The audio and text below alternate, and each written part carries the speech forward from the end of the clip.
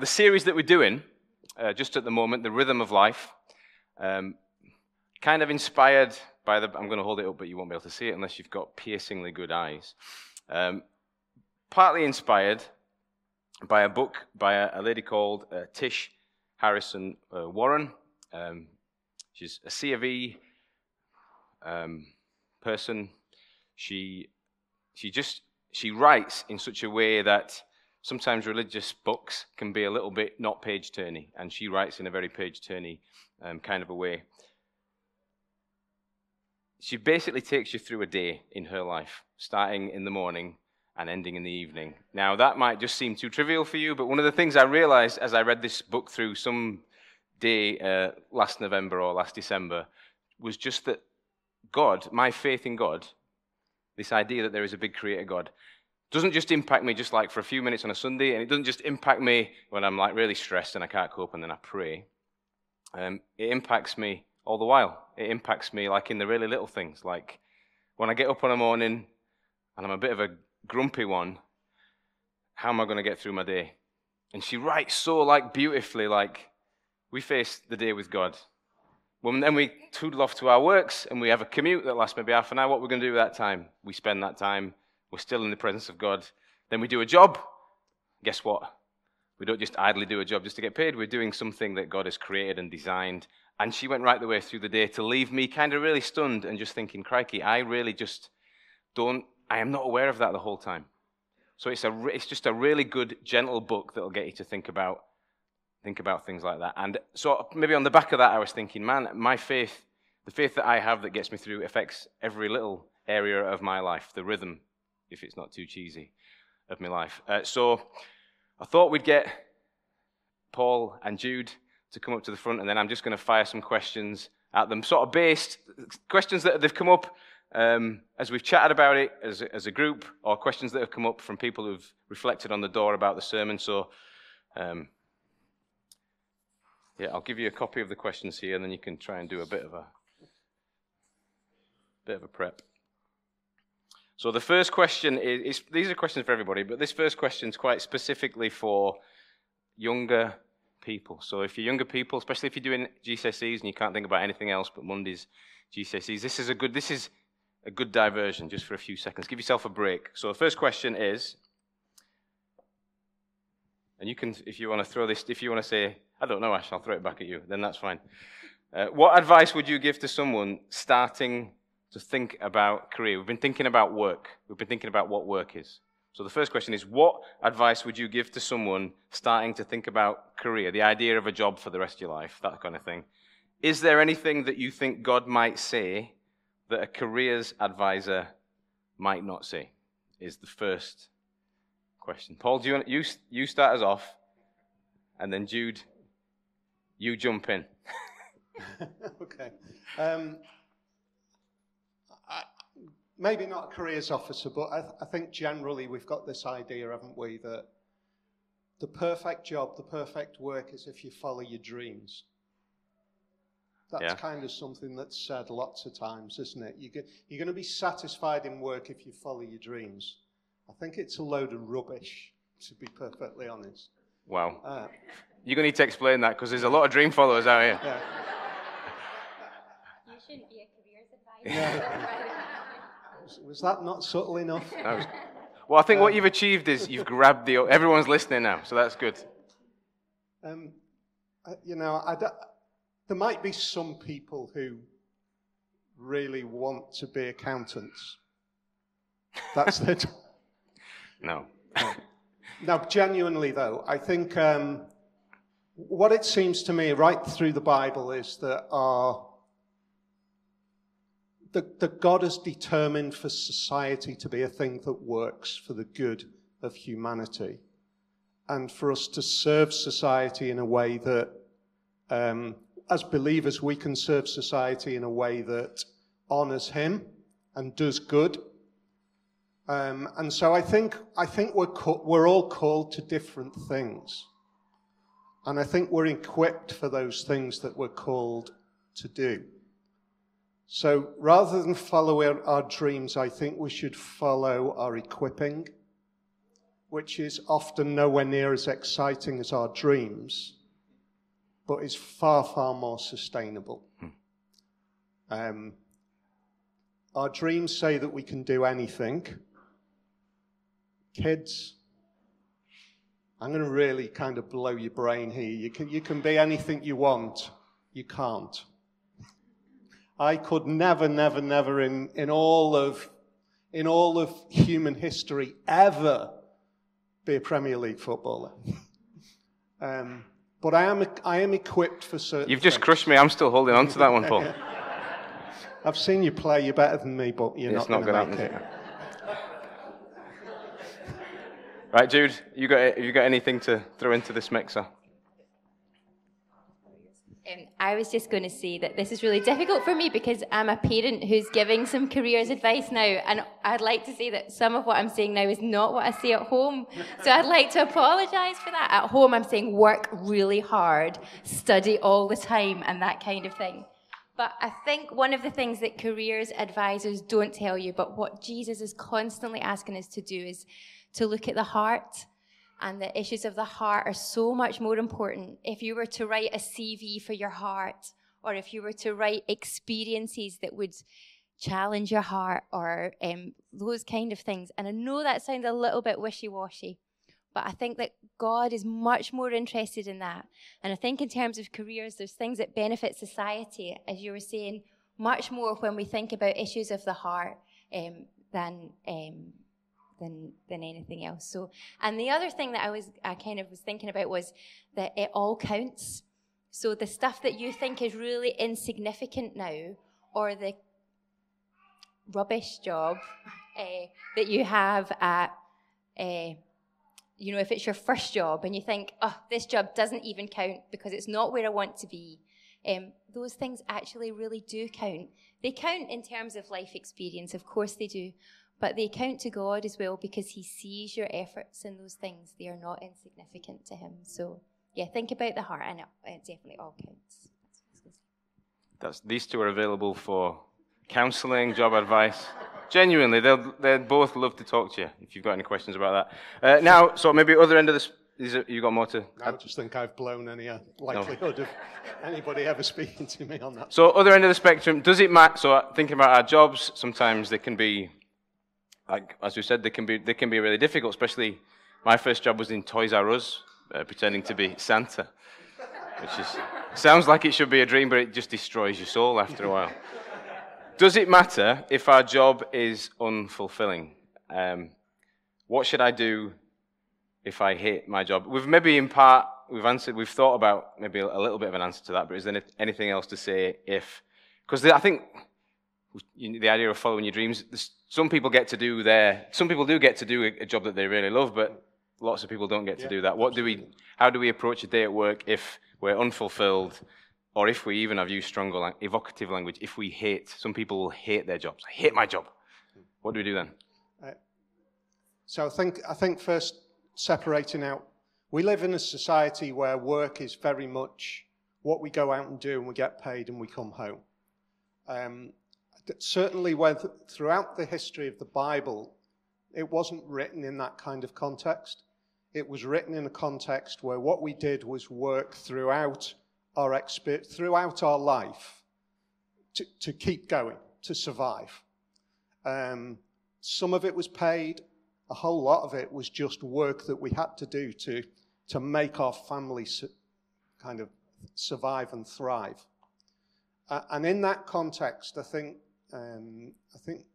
we've commented it on a number of occasions. God said, against the backdrop of that threat of survival or not surviving, God says two things. One, he says, don't commit yourself fully to that, but take a Sabbath rest and see that I'm the one who will allow you to survive.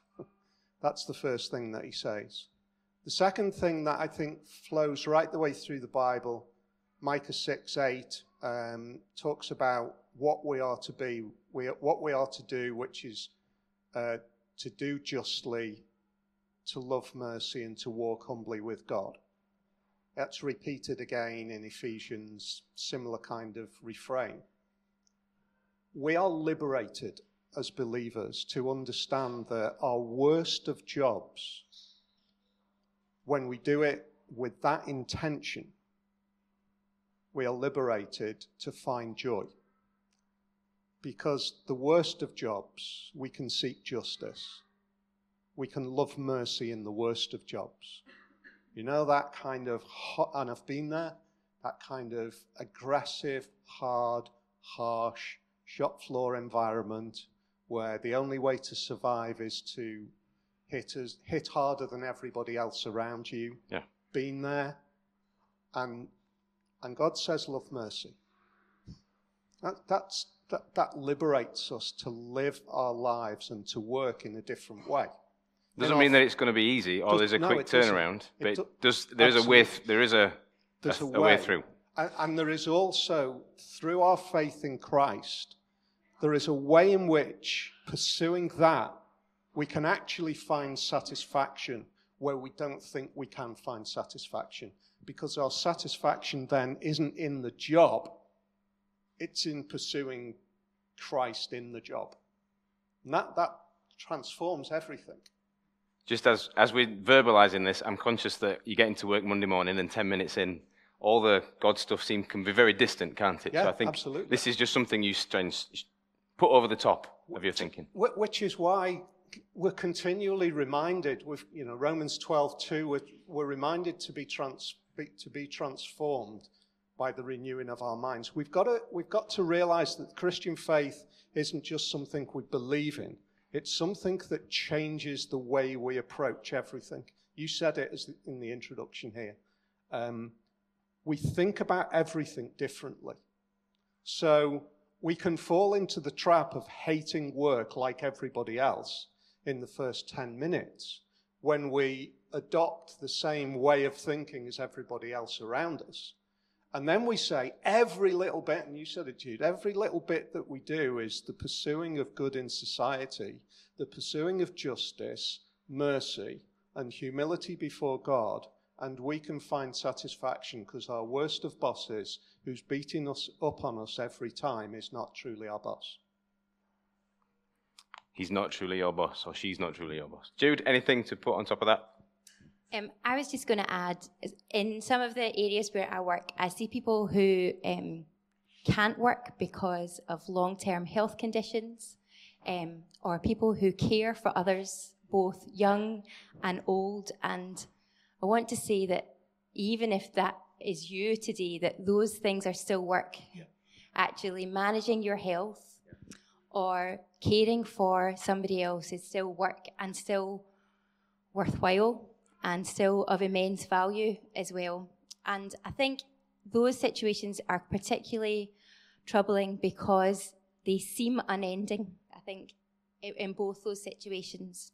And I was just reminded this week of, I think it's 2 Peter, where he talks about God's time frames for things and how a 1,000 years is like a day, or I can't remember the exact phrase, but God's timescales and time frames are not the same as ours, and he is in the business of redeeming and restoring things. And so even in those really difficult, seemingly unending works, there is hope in them when you know Christ because of what he's up to. And I think that's also true if you find yourself where you've made a mistake at work and you think, this is just beyond, what have I done? Or you feel like you're in the wrong place or the wrong things. In all those things, God is bringing hope, restoring, redeeming, and keeping us going when it's really tough. Just to add, I read a Tim Keller quote today that reminded us when we pray or when we do anything, we don't get to see the end. So we don't know where all this is going to end up. So these works that we do, we don't know. We don't know the fruit of them in the next few weeks. We don't know the fruit of them in the longer term. What people have seen in us, our character, or what the actions that we do, how that will bear fruit. Just for the sake of time, but because it's a helpful thing to do, I'm going to ask you to be speedier with your next two answers. And because I know you both very well, what advice would you give to your younger self? And how has faith changed the pattern or rhythm of your life? So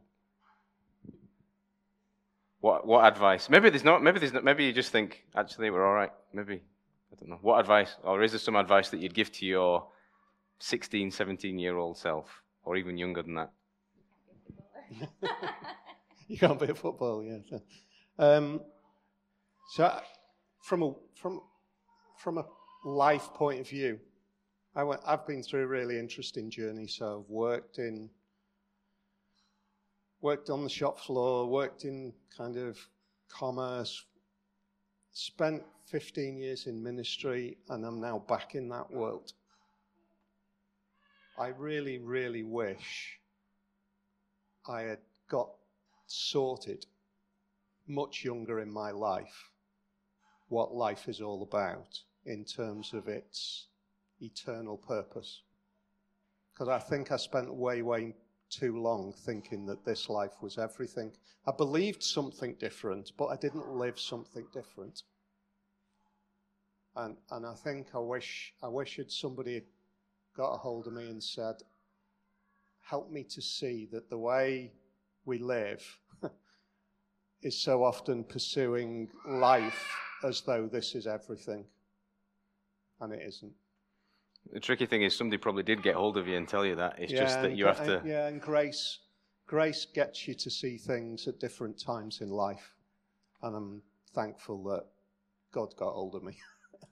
Praise God. Jude? I guess in my life I've been quite fortunate that I've known God a long time, and that was something that did happen when I was younger, and at times I've known him better than others, but I can honestly say that knowing God in all the different jobs that I've had it's been able to give me a confidence, not in particularly being great at my job, but that no matter what happens, I'm not defined by my work. And sometimes in colleagues and things like that, there is a stress, I think, that comes when you are defined, or it feels like your world holds on the paycheck or the identity that you have in employment. And that's not to belittle those things or that those things aren't important. But I'm so thankful for knowing Christ through many years and the way that he's been able to give me confidence that as a child of God, as a worker in his kingdom, there is much more value and worth in those things. So. They're great answers. So having told you to be quick, can I encourage you to speak with great theological depth and richness about this next question? Because I think rest is harder than work, actually. I think even culturally, societally, I think we find proper rest really, really difficult. I could be wrong, but they're both quite tricky to get right and to balance up. But all the way through this series, we've had Jesus' words sort of in our ears. Come to me, all you who are weary and heavy laden, and I'll give you rest. So because it's been such a constant, I'm just wondering if it's worth us just trying to thrash out what we think Jesus is saying. What is the rest that we get if you follow Jesus that you don't get if you go somewhere else? I know that's like a 20 sermon answer, but so if we look theologically at the kind of flow of what being told in the Bible, we're continually being told that this life isn't everything, that we're entering into a Sabbath rest, and the Sabbath rest is an eternal presence with Christ. But I don't believe that Sabbath rest is literally lounging around on fluffy clouds or with the kind of medieval... I think there's going to be grapes in heaven. I'm just going to say. I'm sure there are. I think there might be. But actually, I think it'll be purposeful. I think it will include work. I think there will be work. But it will be work which we find completely satisfying. And the reason I think there's work is because the perfection of our relationship with Christ that we see at the beginning of the Bible is what we see restored. There was work before we sinned against God. So there's work, but it's satisfying. It's what we're made to be. So Jesus coming and saying, I'm bringing you the kingdom now. That's the kingdom. That's what the kingdom's going to look like ultimately. But he's saying you can be part of that kingdom now, which means that we live our lives as though we're there already, even though we're not, but we enjoy some of the blessing now that we'll know then. Of the rest. Of the rest, which means that the unfinished in this world doesn't matter. The failures in this world don't matter. The pursuit of Christ is what matters. And the pursuit of knowing him in every aspect of our lives, work, rest, play, is a foretaste. He invites us to find that joy now because he's saying you're going to be overwhelmed with joy in eternity when you see that and experience it. So rest now in that truth. I think that's what he means when he says, I'm going to give you rest now. It's a rest in a truth which will be revealed in eternity.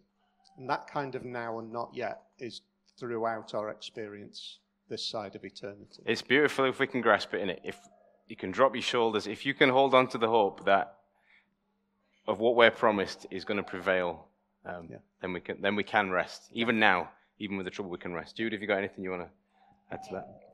Just that in those verses about come to me and I'll give you rest, only in recent years have I really appreciated the fact that Jesus says, take my yoke. And you're like, hang on, I thought you said rest. And he says, take my yoke. And I think you talked about it last week really well. But just the idea that the yoke that Jesus puts on us is easy and light. And when we look around our world, there are many people burdened and who, with life, has weighed them down so heavy. But Jesus' burden is light. And so, I think that's part of the rest that we endure now. We are not to be pitied as Christians for the religiosity that we're seen to have, I don't think. I thought it's so freeing and empowering. It's the best of lives to know Jesus. And yet, it's really hard to take the rest. Guys, grab a seat. I'm just going to pray as the band come up and we'll sing another song.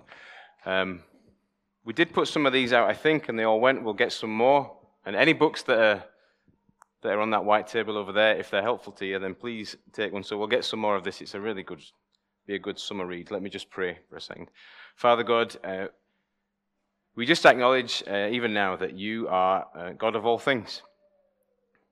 That faith in you really does transform lives. Father God, would you melt our hardened hearts to see you in all the moments of our life, that we might be changed and that we might really live and that we might find rest. In Jesus' name we ask. Amen.